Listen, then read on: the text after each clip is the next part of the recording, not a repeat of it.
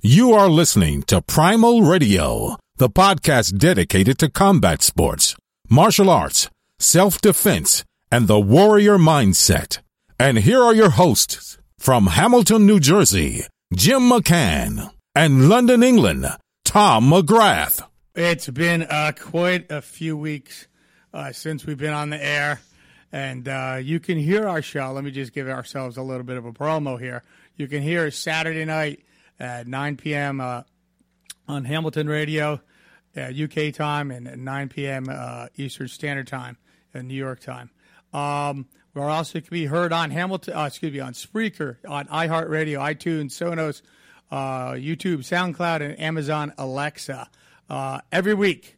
So make sure if you listen to us, like us, share it, because those things are important.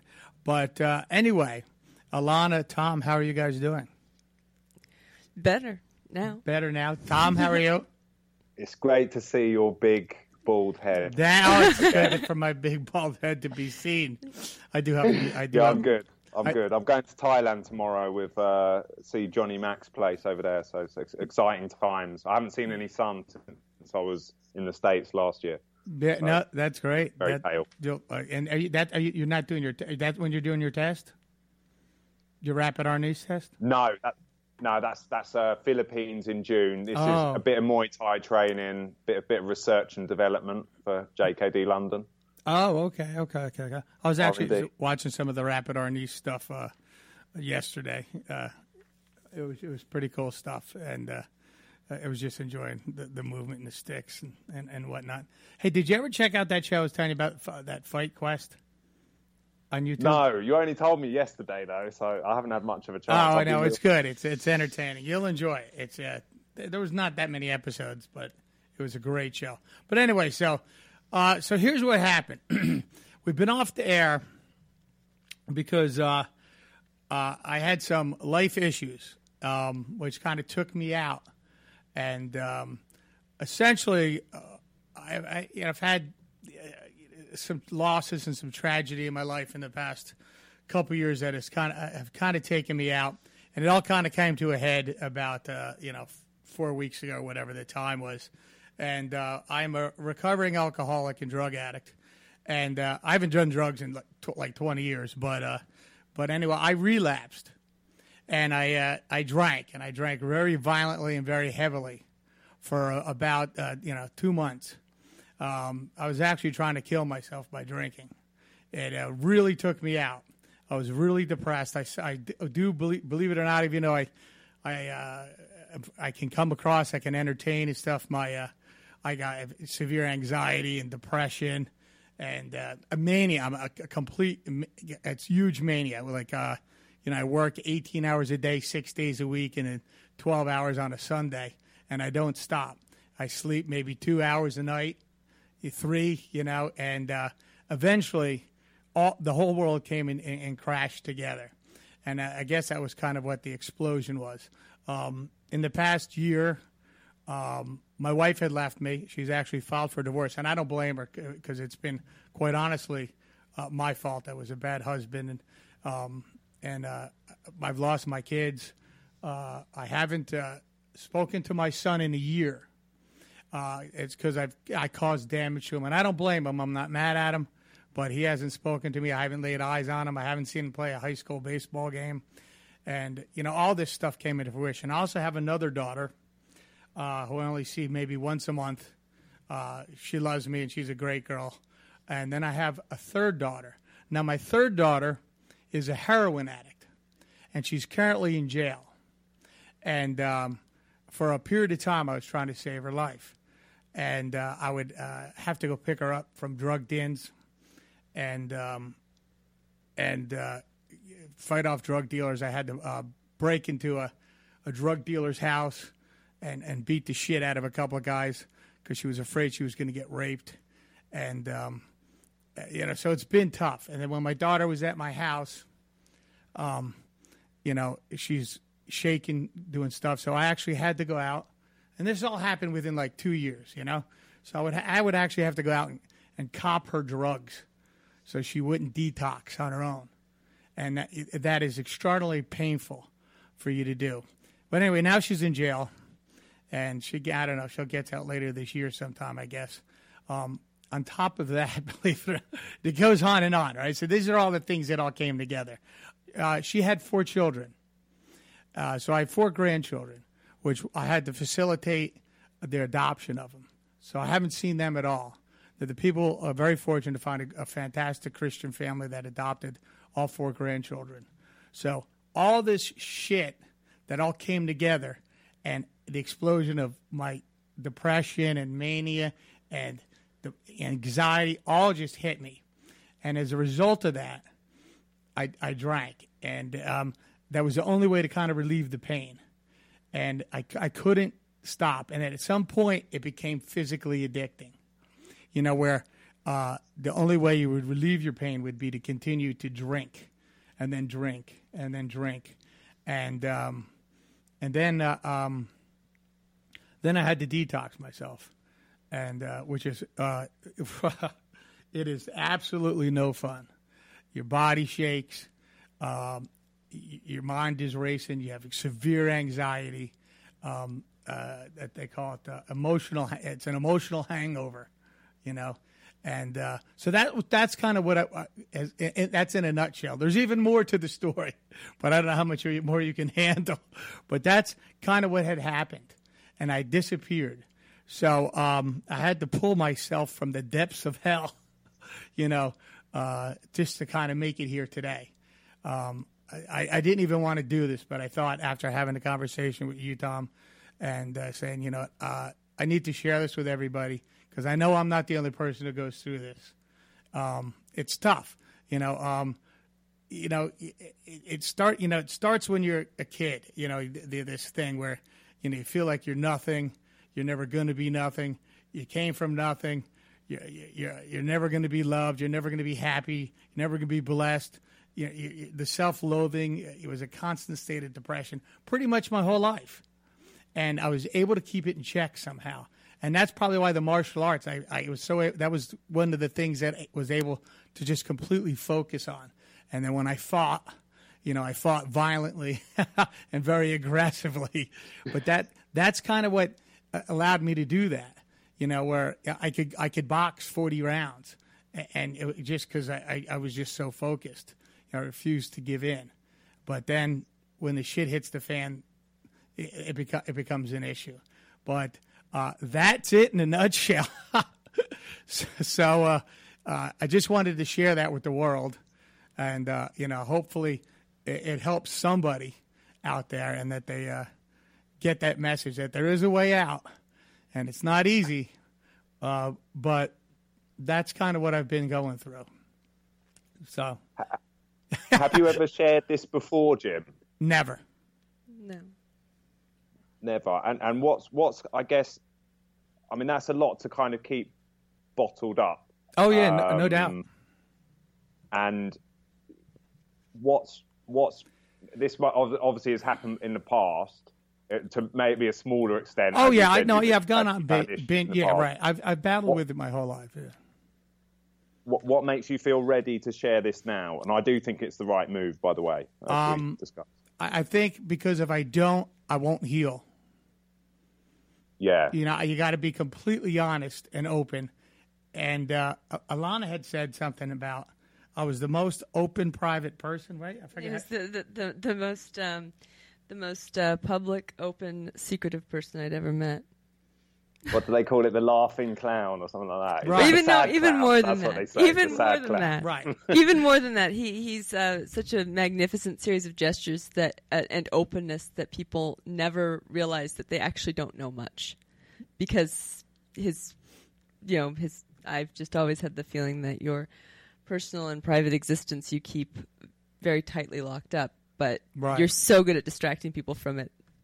Yeah. So you've become somewhat of a professional of hiding this stuff. Do you feel like society sort of like makes you hide this stuff away a lot? I think a lot of people. Yeah. I mean, it's a tough secret. There'll be times I go to a seminar and I'm like on stage and performing and then after you're done, you just want to go isolate and go hide in your room and that's it.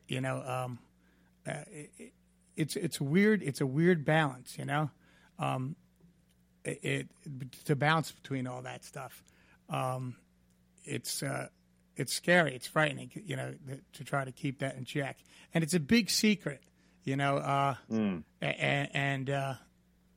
do you tell the world? How do you let people know that this is something you're going through when, kind of people look up to you at whatever level, think you're this or that, but a lot of comedians and a lot of performers or whatever suffer this, It's a big secret, and they, they're able to keep it under wraps, and then, Prince or Michael Jackson or whoever these people, behind closed doors, they're a complete mess.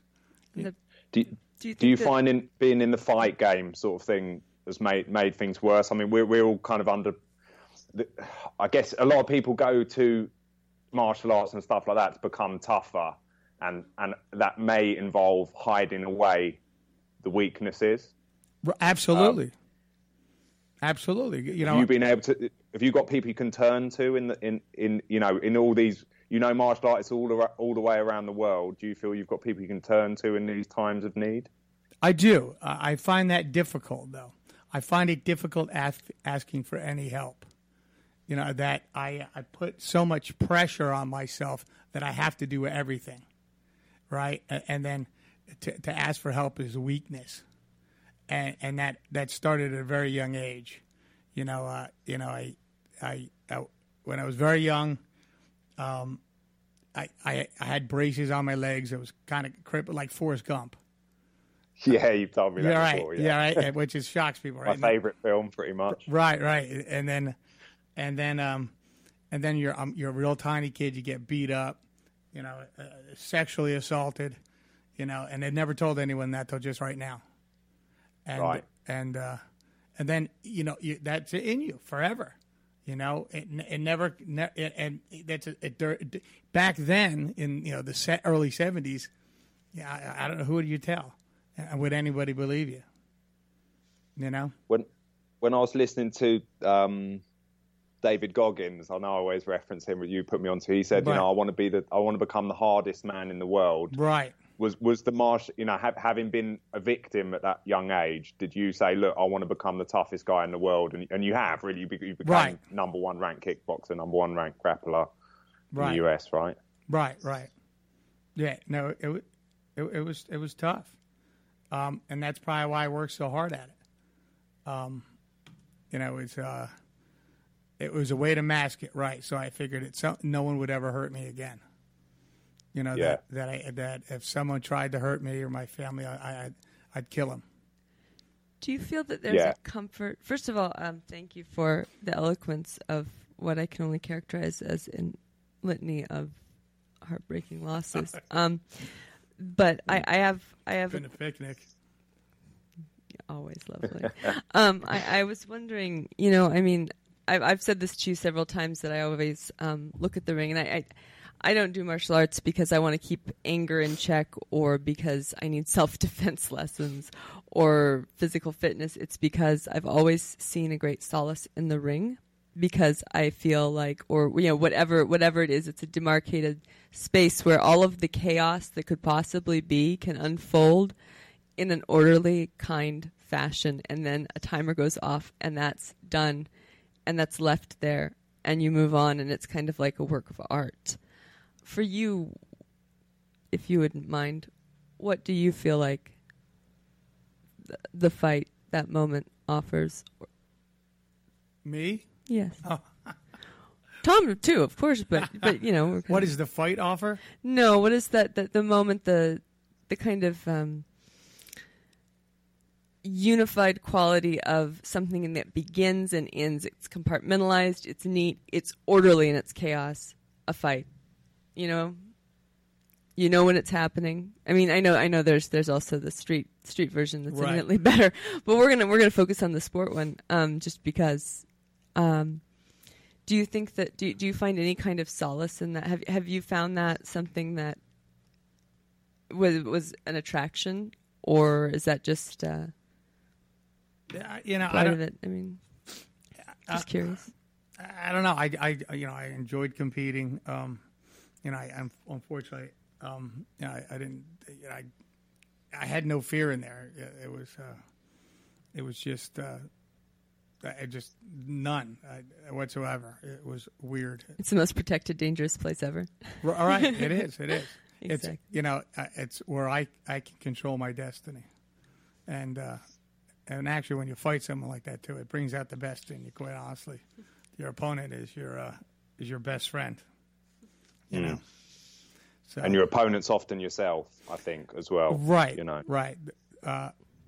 There's an expression, which I may have said on the radio before. I don't know. When you're in your own head, you're behind enemy lines, and that's where I battle. That's the biggest battle to get out of that. That self analysis, the constant criticism of yourself, and then eventually, having to medicate with whatever. As a matter of fact, I may have shared this story on a lifetime ago. I fought a real top ranked guy, and I was doing cocaine all night till fucking 5 a.m. Yeah, you told me that. Right. Yeah, and then I might have had a couple beers in the morning to the hair of the dog, and then I get in the ring. It was a tough fight, but I won the fight. And then afterwards, it was, more cocaine and more booze. It was tough. I did a lot of blow years ago. I haven't done it in like 20 years, but it was, believe it or not, when I used to do cocaine, it calmed me down. It didn't get me jacked up, which was weird. It was kind of the opposite of what happens to most people. I don't know what the hell that was about, but it would actually slow my brain down, because my brain was always going from a mania, boom, boom, boom, boom, nonstop thoughts, bouncing back and forth, and that's why I can multitask. I think I could do multiple things. I can be typing, have a conversation, and I shared today a video of you talking about knife defense on Facebook, which our listeners should check out. But it's kind of like a polar opposite from the way you are now, which is you're talking almost 100 miles an hour, and and you're that famous laugh and the very much the life and soul of the party. But I'm used to you being very high energy and I am. Yeah, it's a different you right now. It is. It's because you're still, like I said, that emotional hangover. You're still trying to get past all that. Because I hurt a lot of people. I have got a lot of great, tremendous friends. Yourself, Alana, and people who came to the rescue, helped out, run the club. Looked after me, called me. And I shut everybody out. So when I drink like that, I don't want to even be around anybody. The curtains are down. I don't want to see the daylight. I'm not. The TV's on, but I'm not watching the TV. It's just noise to keep me out of my head. It just. I want total and complete isolation, and it's self-imposed. And I don't answer emails. I don't answer phone calls. I don't answer texts. It's a weird place to be, which is surprising because, there were times, I could go be with you and have a pint and it's not an issue. I had a couple of pints and it's not a problem at all. It's when this perfect storm over the last year or two hit together. And then, I just one night, and it was. I don't even remember it being a conscious thought. I just remember leaving the gym, and then going to the liquor store, and then not being able to stop. And it's like a tornado, and it's gaining. So I was going to ask you whether there was a trigger. But you're saying, all the stuff that kind of nothing on that night. Just a build up. It was a build up and build up and build up. And I and I didn't know this was going to happen. And then it just really just went, and like I said, like a tornado, and it just picked up speed and torment, and then the circular thoughts in your head, and you're getting pissed, and everything is exasperated in your life. All the things you've ever done, all the things you did wrong, boom, and you take it all into your soul, Yeah. And it builds and it builds and it builds and it builds. And it becomes your reality. And it becomes my reality. Yes, exactly. And as that happens and does that, you rip other people's lives apart. I disappointed a lot of people, and I have reached out to all those people, and they've been. And how you obviously called me and we had a chat, but you must have had to make quite a few calls like that, repeating the same sort of message. That must have been very tough.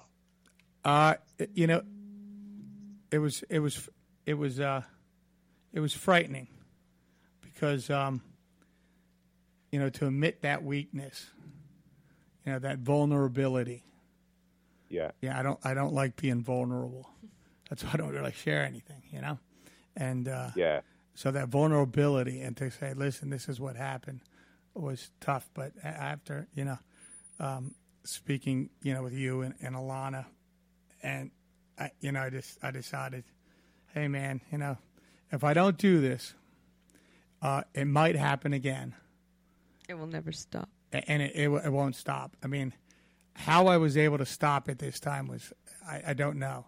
I went to the hospital, and they rehydrated me. They do your blood work and all that other stuff, and then went back home, and for the last however many days, it's been tough. You can't sleep. My clock is completely backwards. I'm up all night. I don't sleep at all. I mean, I probably won't go to sleep till tomorrow morning now. Just because Australian time. Right. Yeah, it's tough, and then it's. I want to thank you for the courage of your authenticity. Yeah, well, no. Hey, we live in a world where everyone Snapchats and Instagrams, and nothing's real, right? Nothing's real, right? Nothing's real, but nobody really tells the truth because that's frightening, and that exposure is. Well, this is so. Thank you. Well, this is it. So I just figured, we should. I just needed to be honest, and I think that's because you're not honest with yourself, and And one of the things I was doing real well for a while too, which I stopped doing because I got too busy to do it, is I would meditate in the morning, watch some positive videos,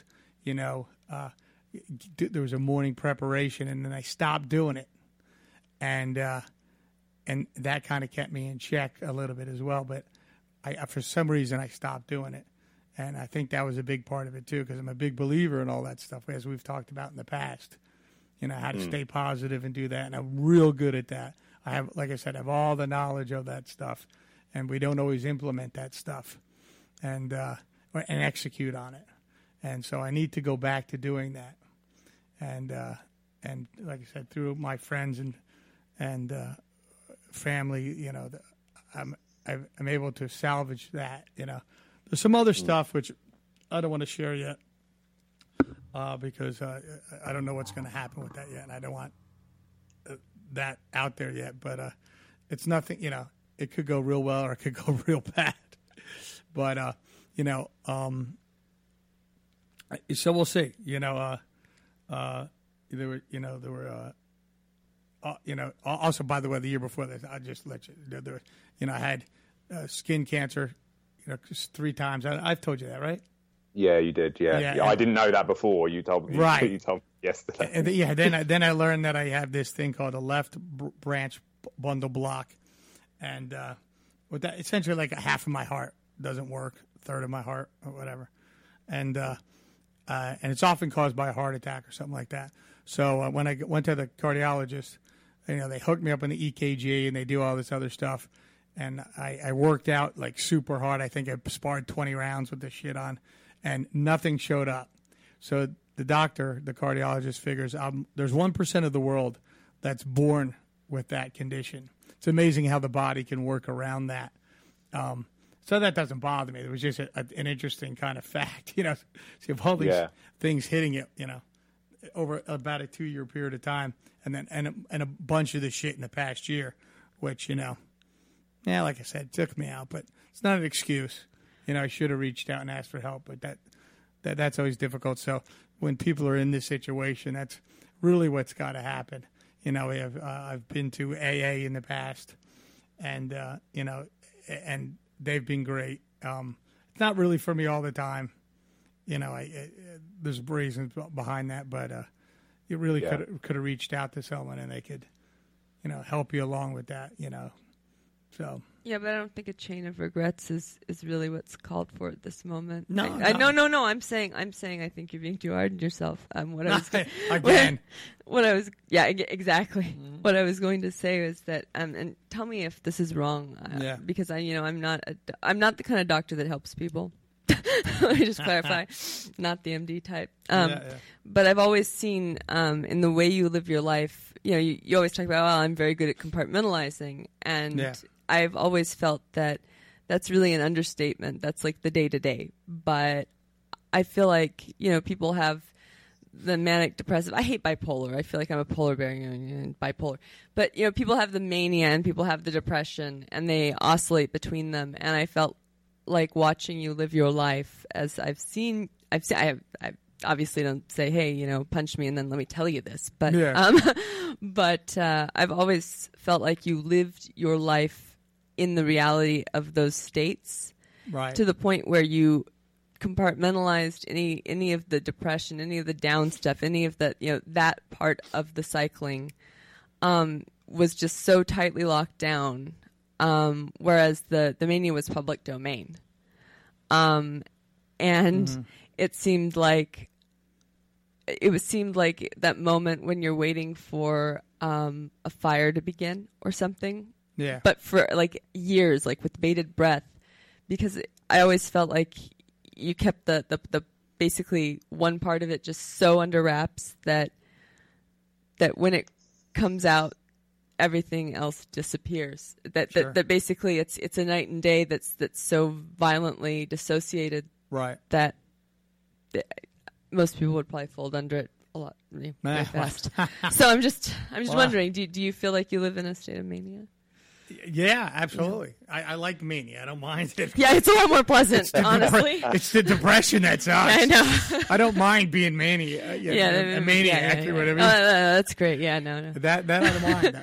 Yeah, no one complains about that. Right. Except for their friends and family. Jim, whilst you were unwell, Lana and I kept in touch, and I'd get sort of updates from Lana. Yeah. Kept on being like, it looks like it'll be another week or something like that. And we talked about what triggers kicked this all off, and it was a build up of a lot of things. Yeah. What changed in your state over that period where it enabled you to get out of the rut that you were in? I was laying on my couch. I'm laying on my couch, and I felt myself dying. I could feel that I was dying, and it's weird because I could feel myself fading. I don't know if it was my spirit leaving my body. I was just there, and I could feel it. I could sense it, and then somehow I would just shake myself and pop up off the couch as fast as I could, going, "Whoa! What the fuck was that?" It happened, for days. I was dying. I was probably, in all honesty, I probably had under 5% of life left in me, and I knew it. Right. And then, there was a part of me that just said, "Fuck it, go get more booze and just let's finish this off." There was a point when I was drinking through this too, where I'm vomiting blood, I'm shitting blood, piss and blood, and I would vomit, I would dry heave, and then grab the fucking rum and drink some more, and I had to force it down. And I know it's completely nuts. I would fight, fight to drink. I'm not kidding you. I'd vomit in the trash can next to the couch, all right, and then I'd lay down and just feel myself going, and then get up and go to the bathroom and you take a shit and there's blood in the fucking toilet, and like what are you doing, man? What are you doing? It was terrible. It was so that's hard to share. No. Do you have a snapshot though in time where you say, hey, is there a moment that you can start picking yourself up? If I'm not mistaken, Tom, you're asking what is that when you're so far into that hell? What is the definitive thing, or what is it that gets you to get out of it, to turn it around when there's nothing to hold on to anymore? Is that correct? Correct. Yeah. I think I don't think God let me come this far and do this many things just to give up and die. And I'm here for a reason, because I've been almost at this point in the past, and I decided to fight one more time. I was on the canvas, and the refs counting me out, and like Buster Douglas when Mike Tyson knocked him out, made it got up at the count of 9, and I think that's what I did. And it's not. Do you think that was you, or do you think that's that inner survival instinct? Because it sounds like you would. It sounds like you got the warnings, like it's time to get up, and then you'd like, I'll just go and get the bottle one more time. The body quits. The body quits before the mind every time. Yeah, I think you're right. Sorry. So you the greater part in this battle between depression and what you really want, or the real true you won, but it went to the 12th round. Oh, decided on the 15th, like back in the day. Yeah. It was that close, man. I really believe it was that close. I am shocked that I was able to get up and do that, and I'm still going through the DTs, I guess, at some point. I'm sleeping this morning and not feeling great, and going, I don't want to do this, and I still, believe it or not, as crazy as it sounds, fight with going back out and let's finishing the job. It's a weird cycle. It's an insidious disease, if you believe it's a disease or a mental disorder. I feel much better now mentally. Especially sharing this is a big relief mentally. To expose your soul to the world and say, this is me, good, bad, or indifferent.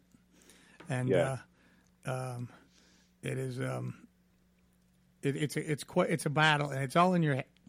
Excuse me, it's all in your head, and that's our biggest enemy, is the battle that is between our ears. I gotta say, most people would, after experiencing what you have over such a protracted period of time, would take at least 28 days or so, 30 days. That there would be some kind of buffer, but it seems like there hasn't been that you're jumping back in really fast. Oh yeah, how does that feel? How does it feel to jump in fast? Yeah. Well, I have every faith in you. You know that, but I'm just asking. It feels like shit. it's got to happen. I got to get back. I got to get back to the gym. I have a fight coming up. I got to get back to exercising. Oh, and by the way, I've lost 30 pounds. So, is that a silver lining story, or is it of muscle? Right. I'm thin. I'm like, my biceps are gone. I had big arms, and I literally 30 pounds. I went from about 230 to 202. Not and good. No, I didn't eat for 3 weeks. No food, nothing in me. Nothing. Not a fruit, a vegetable. And I'm having trouble eating now. Is actually still. The smell you've of. got to acclimatize to it. Yeah, there's another thing with my gut. I forget what they call it. I can't remember. As a result of drinking it, and so, like I'll say, let me cook this, right, and then like one bite of it, and I want to vomit. So I'm still having trouble eating. Ice pops worked because they were nice and cool. I was able to eat some ice pops, and drink some milk because they kind of soothe the belly, But outside of that, but look, I'm on the way back, and and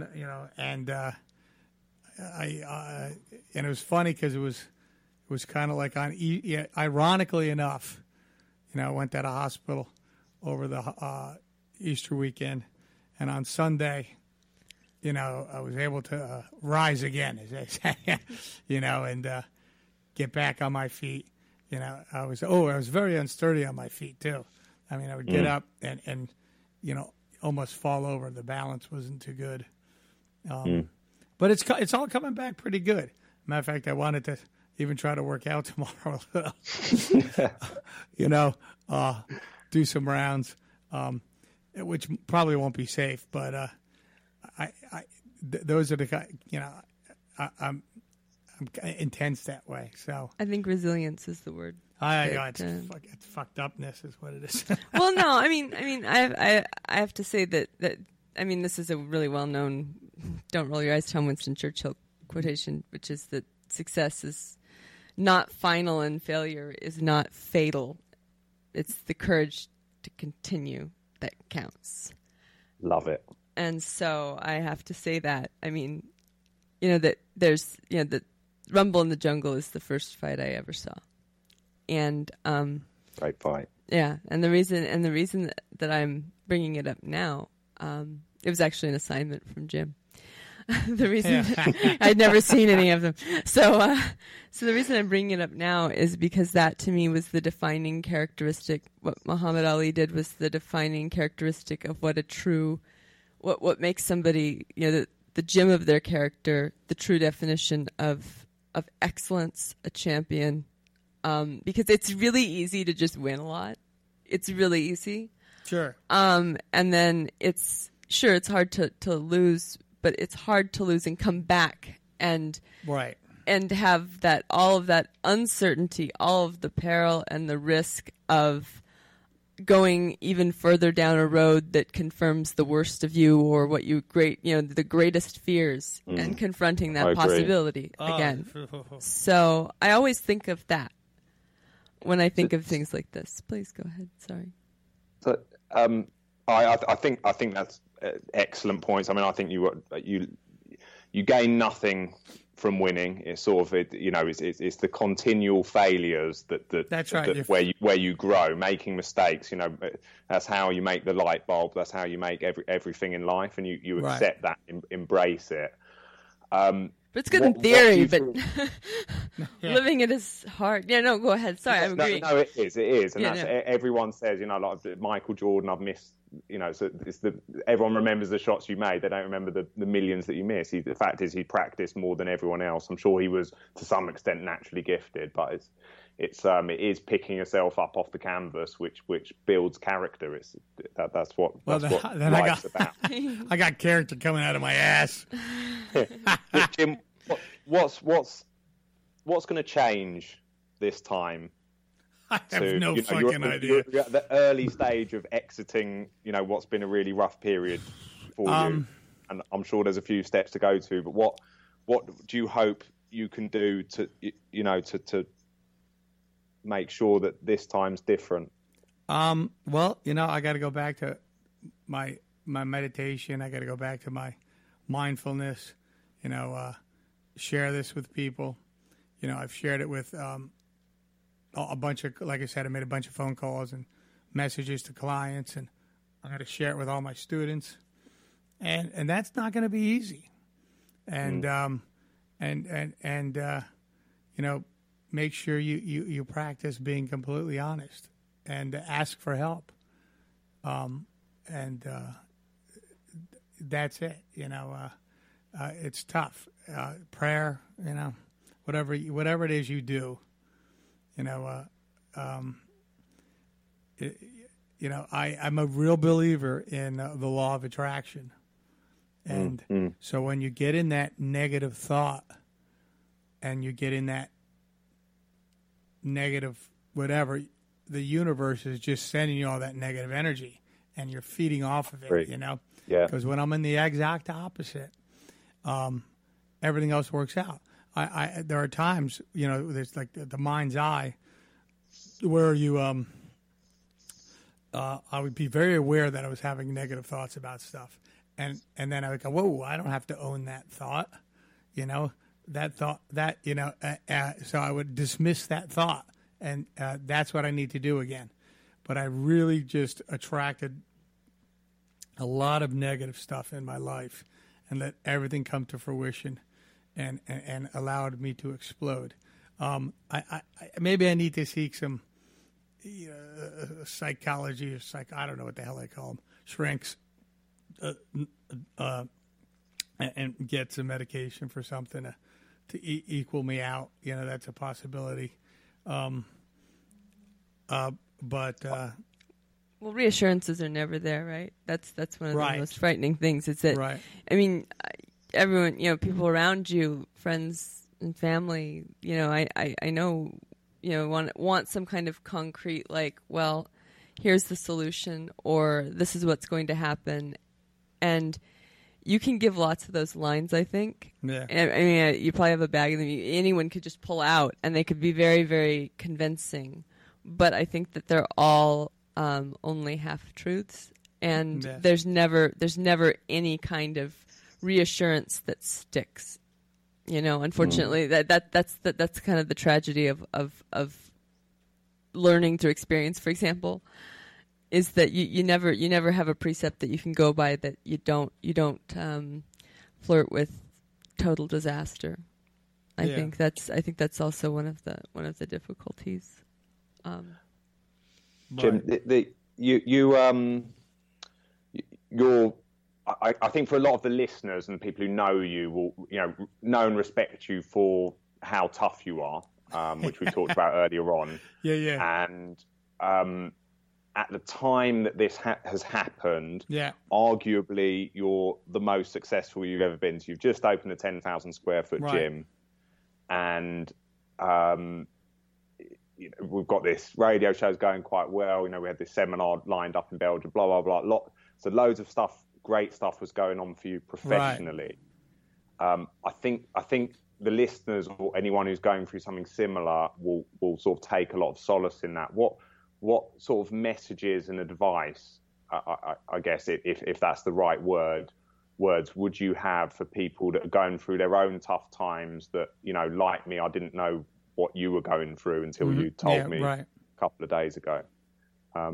What message would you pass on to people who are in a similar situation or etc.? Well, you know what? You can get through it. I've been through this at some level in the past. Not nothing like this, but you can get through it. It will get better. I know that's like a cliche. And it's hard to believe when you're going through it, because when you're in that shit, you don't believe anything but your own negative thoughts, But you are strong enough, and you are capable of getting through this. You don't have to be that prisoner. You don't have to let your demons beat you down. You can take over, and you can take charge of your own life. It is a battle, and you got to be willing to battle. You got to be ready to kick ass, and you got to fight this shit with everything you have, because it will come back and it will kick your ass every single time. You have got to stand up, and you've got to fight with everything you got, and if you don't, it will beat you. You know, I mean, that's the best advice I can have is you got to fight that fight and not give up. Because as soon as you do, you'll be dead. You know, I would have been dead on that couch. I'd have been dead in the hospital. Dead. I just think that it's particularly powerful coming from you rather than, I mean, I'm sure we could get successful, interesting people who suffer from whatever. I don't care. Sure. What I'm talking about is what I care about is the moment of, okay, in what you do, who you are, and what you do is the same thing in many ways. Mm-hmm. And so do you think that there's a greater, I mean, begging the question, I actually think the answer is yes to my question, but do you think there is a kind of greater liability for you professionally in essentially owning the simple fact of being human and thus vulnerable and thus imperfect? I have no idea. No, I mean, what do you no, do you think it's like say somebody who is I don't know, a foot model or something, and then suddenly there's an acid problem, you know, an acid disaster, and their foot is disfigured forever, or like whoever it is that, you know, women, you know, famous actresses who take out who take out insurance on their legs, right? Right. Like well, you know, I don't need to do that. Well, no, you don't. But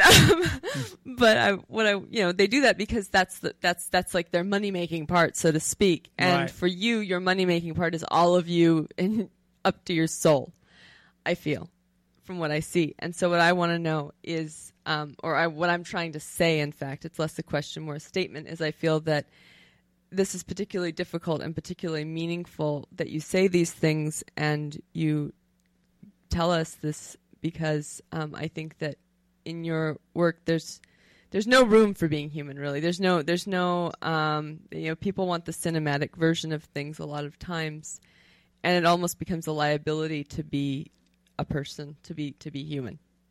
Yeah. Do you see that, Tom? Yeah.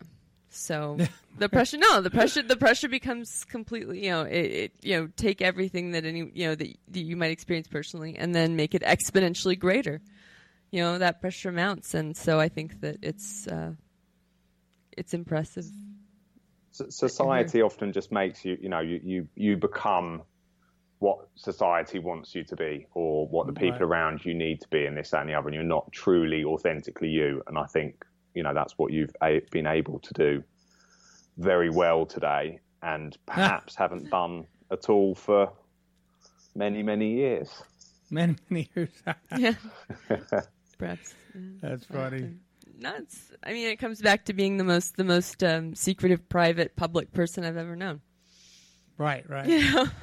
When you're asking, so here's something. I don't know where I got this, but when you say someone recommends it, and I think this is an interesting kind of poem. So here's what it is. It says, "You matter.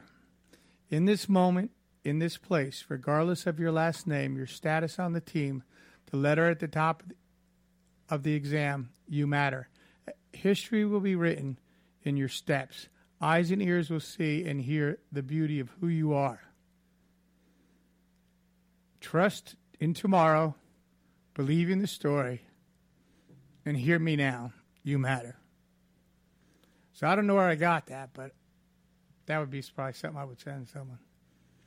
So I think that was kind of an interesting thing. So, I mean, and I got to believe that about me sometimes, that, you've made a difference, that you just weren't here and wasting breath.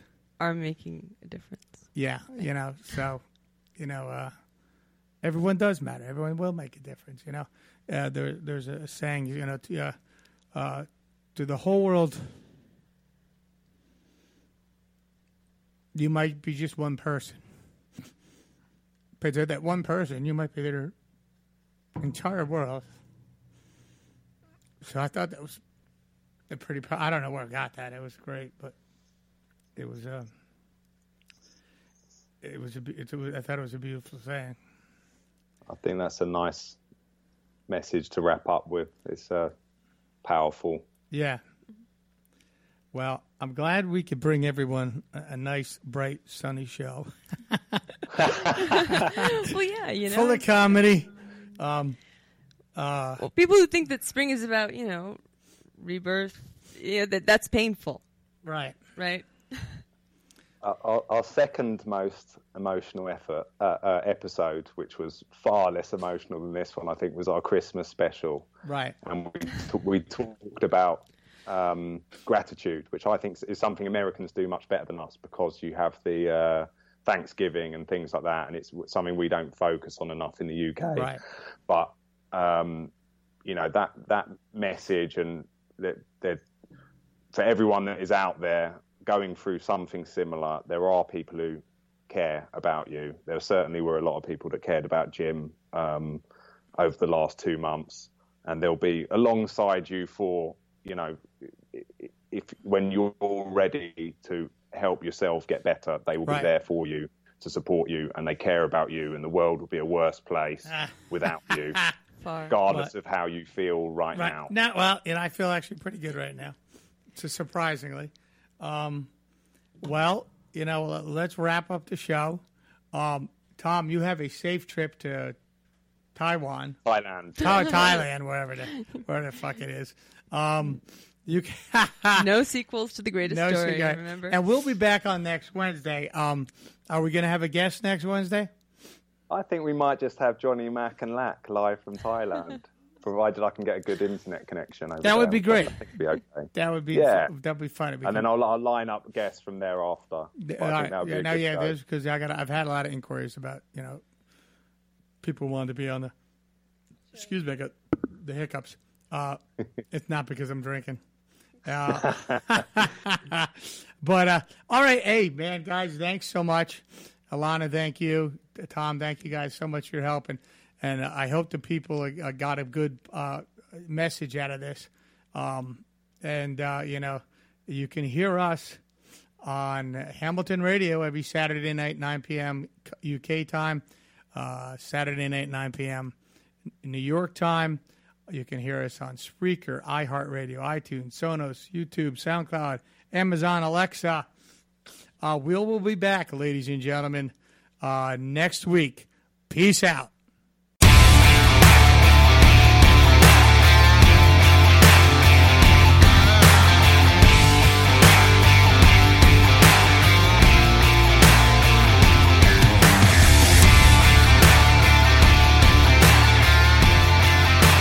You have been listening to Primal Radio in association with Primal Gym and Primal Promotions. Primal Radio is available on all good podcast venues. To help us grow, please subscribe, like it, share it, and leave us a great review.